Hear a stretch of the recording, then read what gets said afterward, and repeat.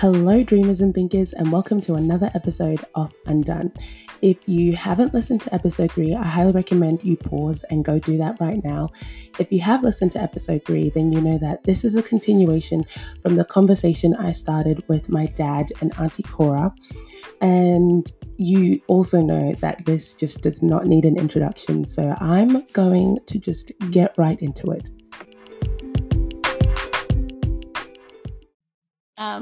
So on that, is there something that you feel that you did really well? That you just look at and you're like, wow, I pat myself on the back for this one. Resilience is what I would say. I pat myself on the back for that one because children are not as fragile as we think. Although they're Amen. sensitive, they are not as fragile as we think they are. And because I'd gone through some experiences, I knew that would not kill them because I hadn't died. So things like children, if somebody doesn't do the dishes, then there's no dinner that night. They just know there's consequences if you don't do things. And then they're resilient. Okay, we didn't tell mom that there was no groceries, so there's no food today. As a result, what are we going to do? And then they improvise. Yes, mom is not there. Mom's going to uni. There's just the three of us here. So sort of, though not ideal, we just parent each other to the best of what we can within our capacity. And they bonded on their own, and they and learning money management skills at an early age. I remember the first salary I earned was when I think I actually had Yemu. So all of it, you can imagine, what do you do with your first salary when you've got a daughter who's possibly, I think she was 2 years? You buy nappies, or you waste it and you buy perfume, and you realize later that, oops. But they had a different experience. They could start earning as young as 12. So the worst that they could do is just have a phone bill that's not paid and the phone is cut. That's the worst. So I love that they've managed to have experiences that I didn't have, those life skills that they have. And where I grew up, we've got boys. Boys didn't cook, boys didn't clean the house. But now my boys cook, my boys clean, and in the culture I come out of, girls don't fix cars, and girls, there's things that are stereotypically not for girls. But here you learn to do what you need to do. So you gotta do what you gotta do. Yeah. For me, it will be that connection with our heritage for the kids. Always getting their grandparents over to have that connection. Heading back home every now and again, and taking them back to the village where it all started, and staying there and let them see how we used to do things. I know they were always telling me, oh, that was your time, those were your days. But you're trying to show them, look here, this is how I was walking from home to school and back every day, some 5-6 kilometers away from home, running to school, coming back. And when you come back, there were chores that you were given responsibilities very early age. And I try to instill that as well into my kids as they are growing up. That I remember Kuzai, I think she must have been 7 or 6, 7, thereabouts, starting to teach her to cook and, preparing simple meals and doing those sort of things. And that's something that was instilled in me by my mother. Our setting was different from yours, Cora. It's funny that you don't even flinch at saying, because I was learning to cook at 7. Other people are listening to you and they're going, 7? Child Protection Services, 7 years old, they can't even shower, and you're teaching them to cook. But for you and I, that's just one of those things. 7, your hazard perception skills are there. You know how to. And my mom did this with us as well. We were cooking, both girls and boys. You take turns to prepare dinner, and this was being done back in the village. There were no chores that were for girls, no chores that were for boys. You would take turns to do everything: laundry, ironing. Yeah. So that, I grew up in that kind of setting. I didn't want my kids to lose that.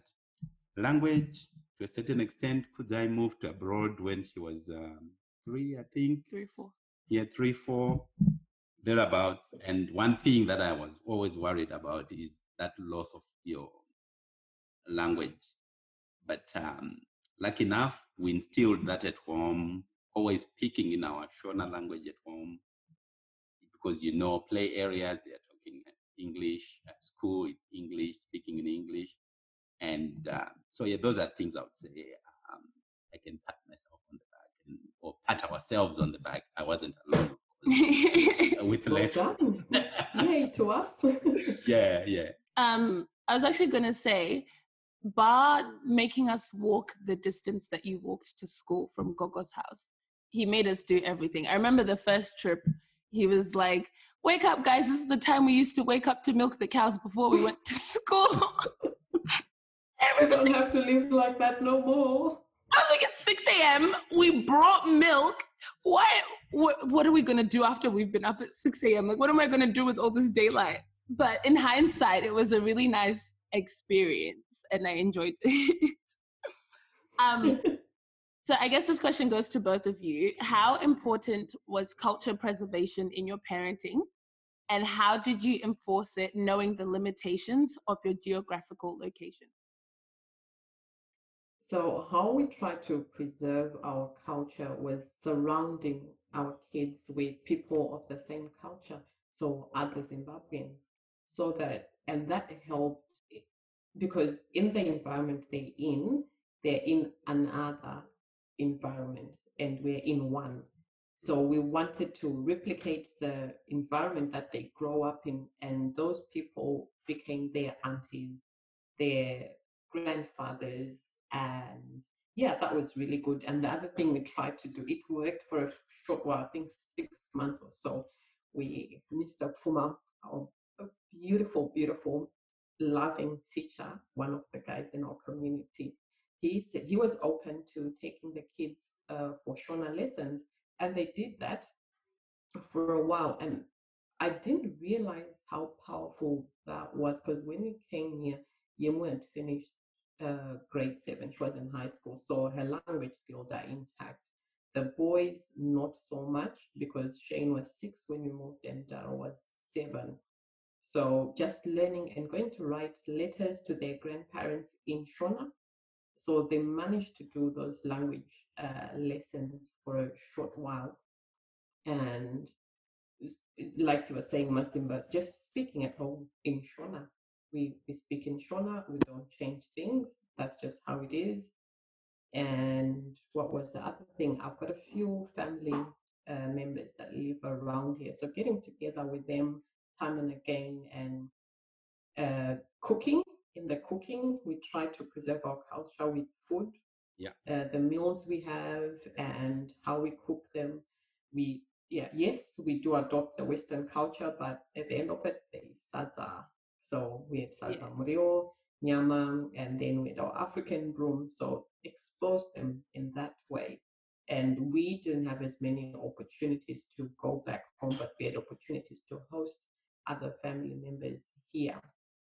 So that was really good, I felt. And the grandparents have managed to connect with their kids when they've been here. But it's funny how when the grandparents come here, I was dying, like, okay, talk to them in our language, cook the foods that you used to cook for us.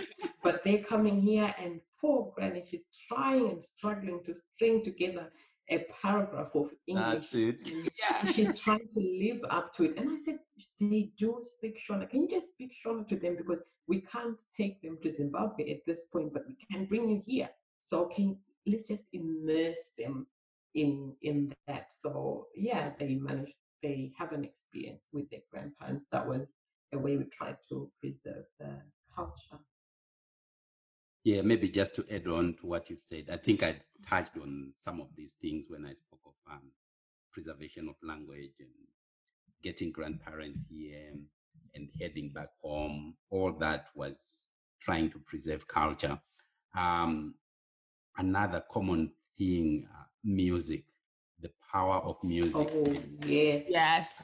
Just playing music whilst you're driving around. you hear the kids repeating the words even without understanding what it means, and then wanting to know what does this word mean, what it is, and they're catching up on the language.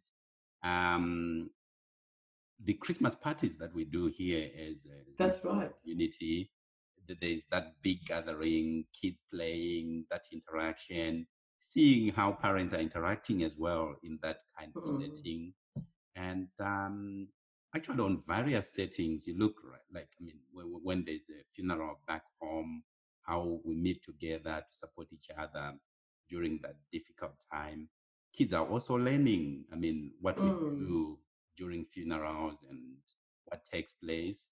They are there playing with their colleagues, but they are getting something out of those kind of gatherings. That's right. Yeah. And that's such an opportunity, I feel like, especially the funeral one. I take it with all seriousness it deserves. That being here, the kids are not exposed to as many funerals as we were exposed to. That's right. It's almost foreign to them. And the funerals that they've been to are of a foreign culture. So the Western grieve differently from us. They're quiet, they're composed.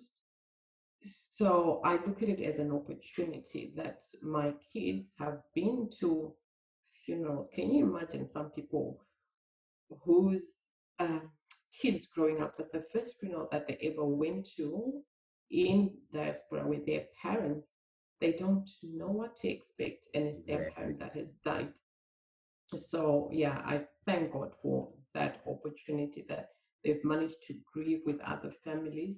They know that you can grieve, you can cry. However you express your grief, it's differently. There's that acceptance, there's that common grief, there's that fellowship, there's that just being with somebody without forcing them to feel better.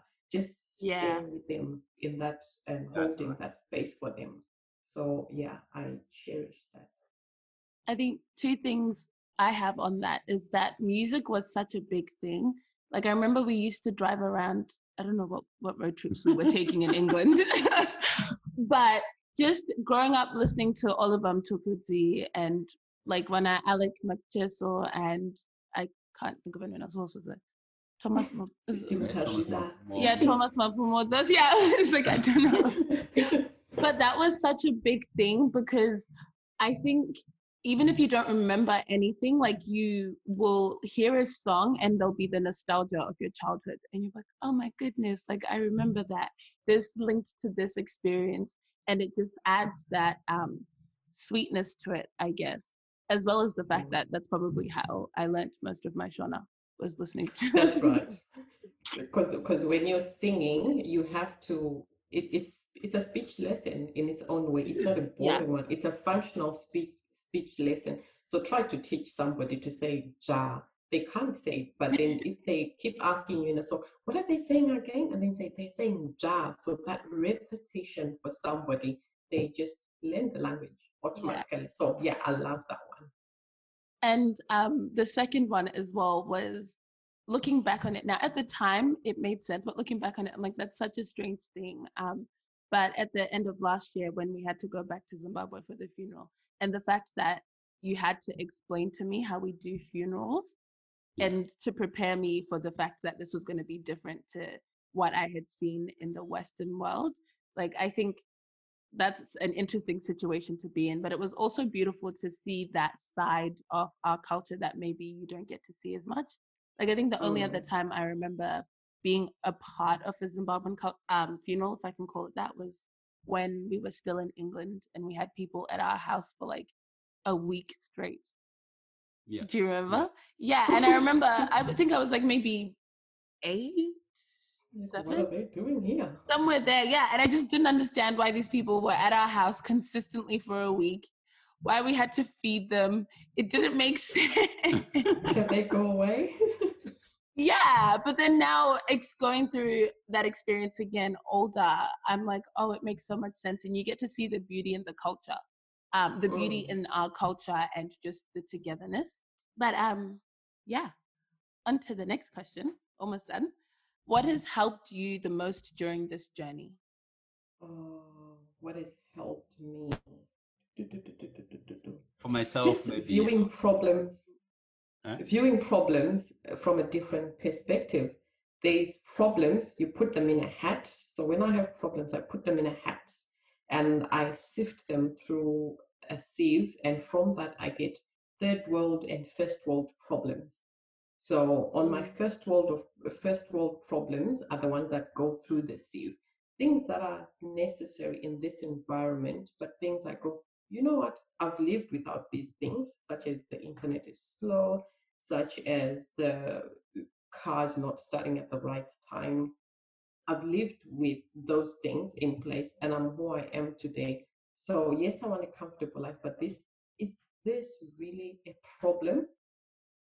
So I challenge myself through that. And then what remains on the top are my third world problems to go, okay, this must be tackled. So in my third world problems, I look at them as social intervention strategies within my family.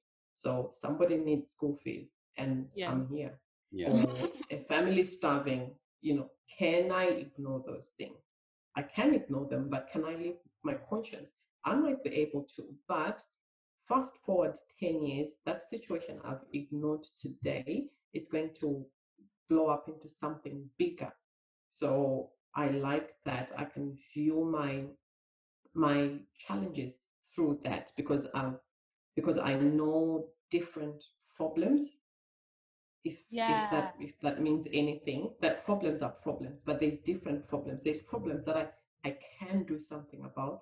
There's problems I should do something about, and there's the problems that I don't have to do anything about. It is what it is because my cousin didn't go to school for whatever reason and now can't afford to pay her children's fees. There's nothing I can do to fix that except just empower the next generation Yes. so that the generation that comes now doesn't have to start where we started from. I like to say that when my dad died, I think the village, everybody was thinking that he had had a good death because he didn't leave a single death on earth. And I remember someone saying, "Oh, Dube has died and his last cow was slaughtered on his funeral." So I'm thinking, yeah, that's good for him. He probably, when his parents died, they had a different set of problems. Something like they hadn't finished paying for this, haven't finished lobola for his wives and stuff like that. But he left us at a different stage. So yeah, I love that I'm here. I'm going to leave my children at a different stage when I live out of their lives or when they transition into adulthood, and my adult family as well. That when I'm going through life, I can look around and I go, okay, who? It's like a kind of like a stock market. Who is the best investment piece right now in the stock market of my family? This person, yes, invest them, empower them, and they'll empower generations to come. Pick another one. As long as I can go, then yeah, I don't even know how we got to this point, but I think I'm answering your question. Yeah, no, you did. So for me, I would say my profession helped me in a great deal. Like I said, those two subjects I did, and those were during my first years of training, when a reflective practice is drilled into you, that everything that you do, you always have to reflect back what could have been done better, what didn't go well, what you do next time, and that kind of. Then the other thing will be, I think, church played a big party. And, when kids are getting into their teenagehood, and that's difficult time to navigate between parents and kids. And I remember the Friday evening youths at Calvary, and where you're releasing your daughter, you're releasing your child, knowing that they are going to be in a safe environment, supervised by loving people, and you're not worried until they ring you to say, "We're done, come and pick us." And and to me, that played a bigger part in our parenting. and navigating through the difficult phases of kids. Yeah, I would say those were the yeah. I really like the church one because to me that felt like that was the only constant in my life. True. When I transitioned from Zimbabwe to here, the church, what church has always been church, church remained church. I could trust people and we could sing from the same songbook of parenting. So how I viewed children should the biblical standards we believed in, such as respecting authority, like you said, Masimba, respecting your elders. When I stepped into church, everybody believed in the same. So that normalized the situation for the kids to go, hey, so these people are not really, it's not just some stuff they're making up. Yeah, let's do that. So having a strong community of faith around me, cheering me on. I think my first experience with support from the church was when the kids were going to Calvary. Somebody from church were going through a hard time and just turned up. Here's some uniforms for the kids. How they knew? God just plans things. Here's a box of uniforms for the kids. And then next minute, the kids could go to school for a period until we're financially stable. So things like that, that I know that I didn't ask for them, I didn't earn them, it was just out of somebody's kindness, is something that I take very deeply. And of course, the various family that I now call family in Townsville, the Lunes and many other families that I now value as my community, where I've had to do this and they've stood in my place or they've just held space for me and afforded me the chance to do some things that I could have never done, be it looking after my children, be it facilitating this or that. So yeah, I cherish that. The community that I left home, well, that I thought I left home, it's here. When I look at the different set of classes, it's still here. I just have to find it and look under that skin and go, okay, fine. It's still here. It's somewhere. Yeah. And so what hinged one of my propellers, well, I'll just go to the Bible for this one, which is one thing that when I go through difficulties, like there's some times where you go like, you know what, nah, let's not just lie. Let's not even lie, but this is hard. This is enjoyable. Yes, I'm a parent, but no, this is really tough. So what keeps me going, what keeps me in the boxing ring is when I read Isaiah 42, it says, Isaiah 42:16, and I put my name in there when I'm reading it to make sense. It says, Korah, I will lead the blind by ways they have not known. Along unfamiliar paths, I will guide them. I will turn the darkness into light before them and make the rough places smooth. These are the things I do. So that just comforts me. And when I look back and I go, I'm 100% evidence that that will happen because I've been through some rough places, but not because I'm smart or I've got whatever it takes. It was just because of God's grace. That's why I'm here, where I am. So whatever situation comes, there is a bigger hand that's taking me through that valley of darkness, and I will go to the other side. And I'll look back and I go, oh yeah, that happened. Bring on another challenge. Yeah. No, I love that. Said. Yeah. So I guess the last question, I've decided to split it into two parts.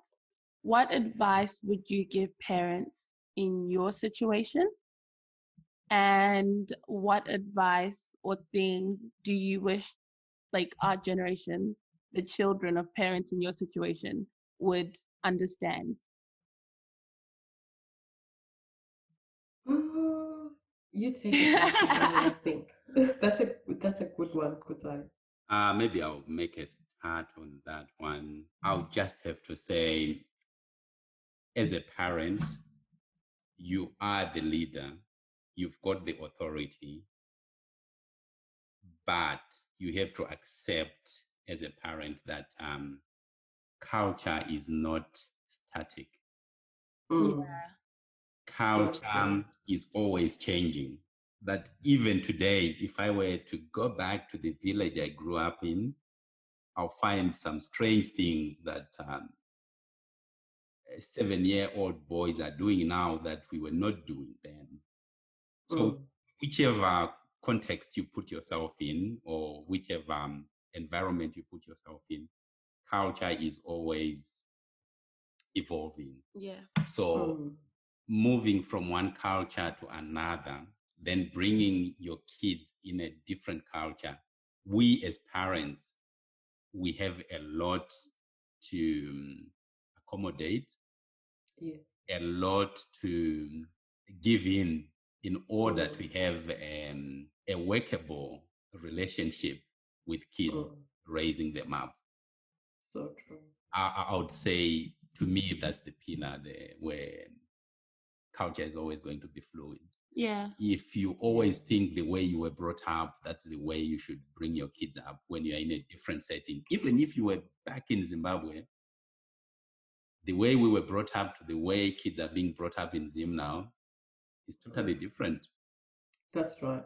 If I were to look at, let's say, music, I love music. I remember we used to make guitars from the... Oh, yeah. But these days, you go back home, you find someone is on an iPhone, iTunes. That's right. with a... making beats. making beats. They don't do guitars. That's they make... right. That's a culture change, as it's... So definitely we have to move along with that fluidity of the culture and accepting to change some of the things that are changeable within that, without so much diluting the core values of what I said earlier: Ubuntu, our respect, obedience, and politeness, warmth, and yeah.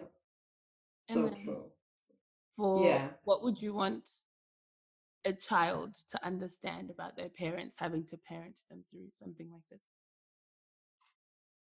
For a child, I think it's very difficult for a child to see that, because the children then will always be thinking, oh, my parent is always hard on me. My parent is always harsh. My parent is always picks on me. Yeah.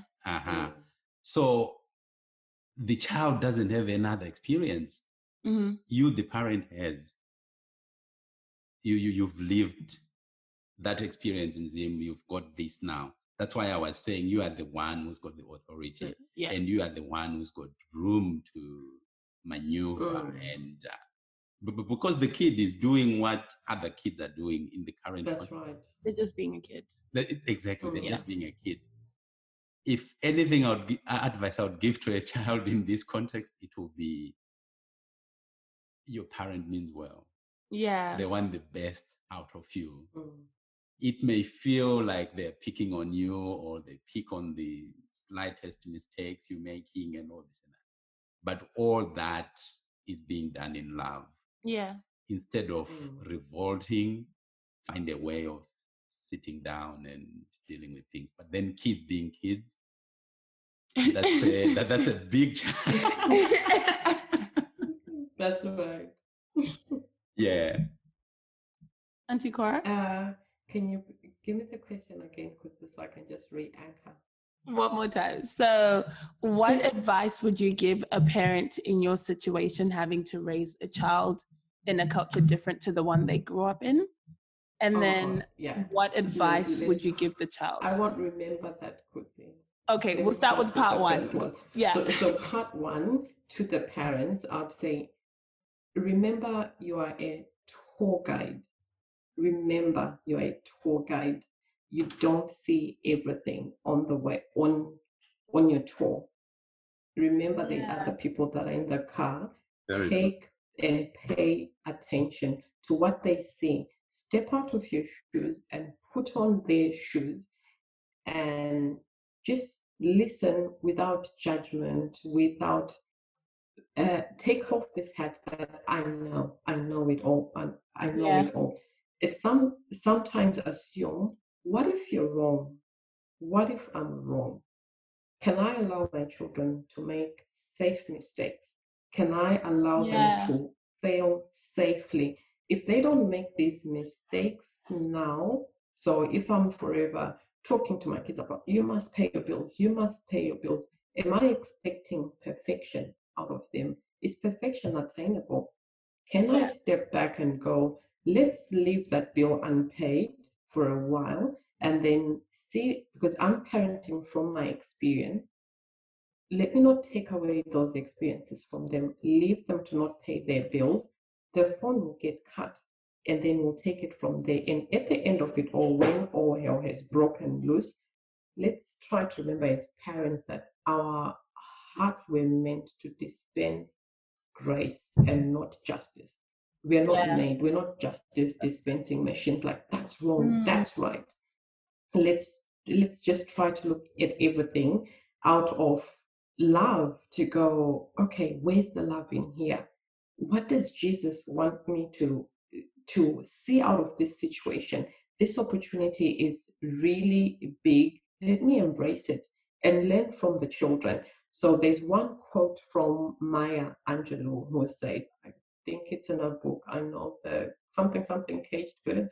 Oh, the Oh yeah, cage yeah. bird The cage bird sings. sings. That one. And then she says, you only are free when you realize you belong no place. You belong every place, no Yeah. place at all. So you don't belong, like you were saying, Masimba, culture is not static, it moves. A chameleon doesn't have one color, it changes colors. A tour guide doesn't tour the same spots with the same crowd every day. The crowds move, the seasons change. So let's try and move with the changes as much as we can with wisdom and guidance. And let's see how we come out of this situation and remember to ask for help. I feel as if we are not as vulnerable in our community currently, because as parents we never learned that. You can never teach what or practice what you never learned, so we Yeah. almost don't know how to ask for help from other parents, and other parents almost also don't know how to help other parents without I say this, but without judgment. If your child Yeah. turns out like this, is because you haven't done one, two, three, four. It feels like there should be a parenting recipe. You do this, then this is the outcome. You do this, then this is the outcome. And we all forget that all that children come with time. We all get different results at different times. All children are good children. There is no child that is a bad child. All Yeah. children are children. Let's love them where they are and meet them halfway. We've got a larger skill base to meet them halfway. They have bigger challenges as kids, which I would never imagine myself go through. So yeah, that's what I'll tell the parent. And then to the child, what would you hope they would understand about what their parents are going through? To the child, I would say, like Masimba, their intention is good. It's coming from a good place. Understand your parents. If you can't understand your parents, find somebody else in the community who holds your parents' shut up and listen card. Somebody who can say to your parents when they're being unreasonable. So it might be somebody you've seen your parents have a good argument with, and they're at different points of view. And that's the person who can pull up a card and go, hey, shut up and listen, I'm talking. Because sometimes there's some arguments that you will, because it's an emotional state. You're emotional, your parent is emotional. You need somebody who is Yeah. independent, who can take the fume out of there. So if you can't link to mom or dad, find that other person and relate to them and see how best they can assist. So this has to be a person who, of course, holds a place in your family, who your family trusts, who you trust as well. It's not going to be just some random Uncle Jim who comes to tell me how to raise my child up. I think So yeah, and surround yourself with good friends, nurture good relationships. Whatever you do, don't take them with an open hand. When you hold them close, not too tight, just close. Cherish your relationships. They're part of your family, because when you grow up, fast forward in another 10, 15 years, they will be the aunties of your children. Your Yeah. blood aunties and your blood aunties are not here. So travel with somebody. The journey is long. You can't do it on your own. You need somebody who shares the same problems, the same complexities with you. And mind you, you're mixing this well with the local culture. So we're not saying just have your heritage culture friends. No, have a mix. And just remember that they will help you along the way, and you will help them along the way too. And there's a scene in Lion King that I really rather like. Go on, tell us. I keep watching it, and it was when Rafiki the baboon, Simba, was going through stuff, and he'd forgotten what was going on in his life. He didn't know who he was, and Rafiki's taken him to a stream, and he said, "You look inside yourself." That was when Mufasa, the dad, was talking to Simba in an image, while Simba was looking in the water at a mirror image of himself. So he said, "Look inside yourself. You are more than what you have become." So as children, you are more than what you have become. You might be going through a rough spot now, but you are more than that. You are bigger than that. And Mufasa goes on to say, you must take your place and get back into the circle of life. Remember who you are. Remember. So don't forget who you are. Yeah. You are a precious child who is dearly loved by their parents. Whether it looks like or it doesn't look like, remember who you are. Jump back into the circle of life and go through life and love life. Things are hard, things are easy sometimes. It's not a flat thing. So yeah, that's all I would say to that child.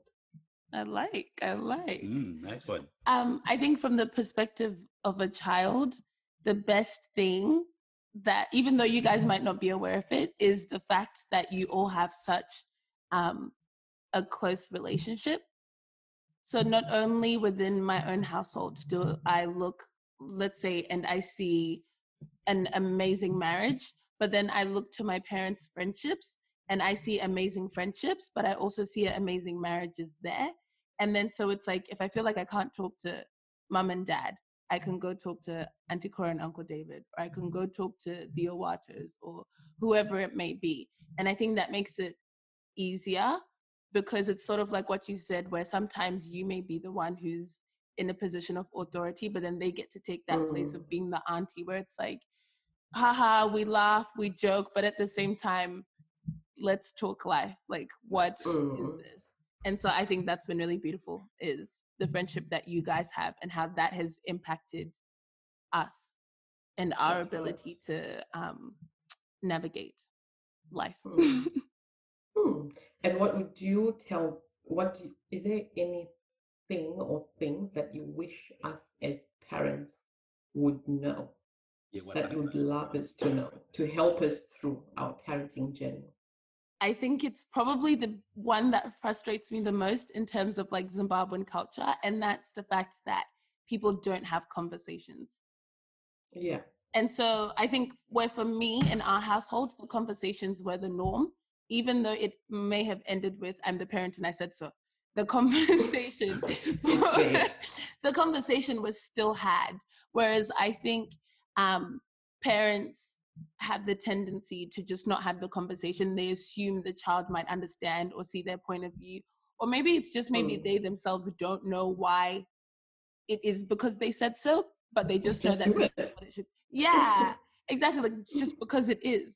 And so I think having that openness and having the conversation is really important. Even if they don't, even if the child doesn't agree with you, the point is that the conversation was had. And so even if they look back, they'll be like, okay, at least we had the conversation. We may not have agreed, but we had the conversation. And you also feel less, what's the word? in as much as there's still authority, you feel less dominated. Isn't that maybe? Like, even if I don't get my own outcome, I still feel less dominated because the conversation was had and I feel heard. And you've been allowed to air your opinion, your views. Yeah. Exactly. And to your peers, to my peers, what would you love to learn as peers? That's something that you go, you know what, if there was only one way we could learn this, I think this will take us to a different place. I think choose your friendships wisely. That's a big one. Choose your friendships wisely. What is the saying? Walk with the wise and what? How does this saying go? The wise walk with the wise. I don't know. Anyway, whatever this thing. Having good friendships is so important because I don't think at any stage have I ever felt like I was outgrowing my friends or I wasn't in the same stage or we weren't walking through the same things. So we could talk to each other on like a horizontal level, but at the same time, we all had come from similar backgrounds and had similar points of view about where we wanted to be in the future. So we could also keep each other level-headed in that sense. And I never felt like I would look at my friends and be like, oh my God, how embarrassing that I associate myself with this person or whatever the case may be. So I think not just letting friendships happen to you, but being intentional about picking good friends. Yeah, very good. Thanks a lot for that one.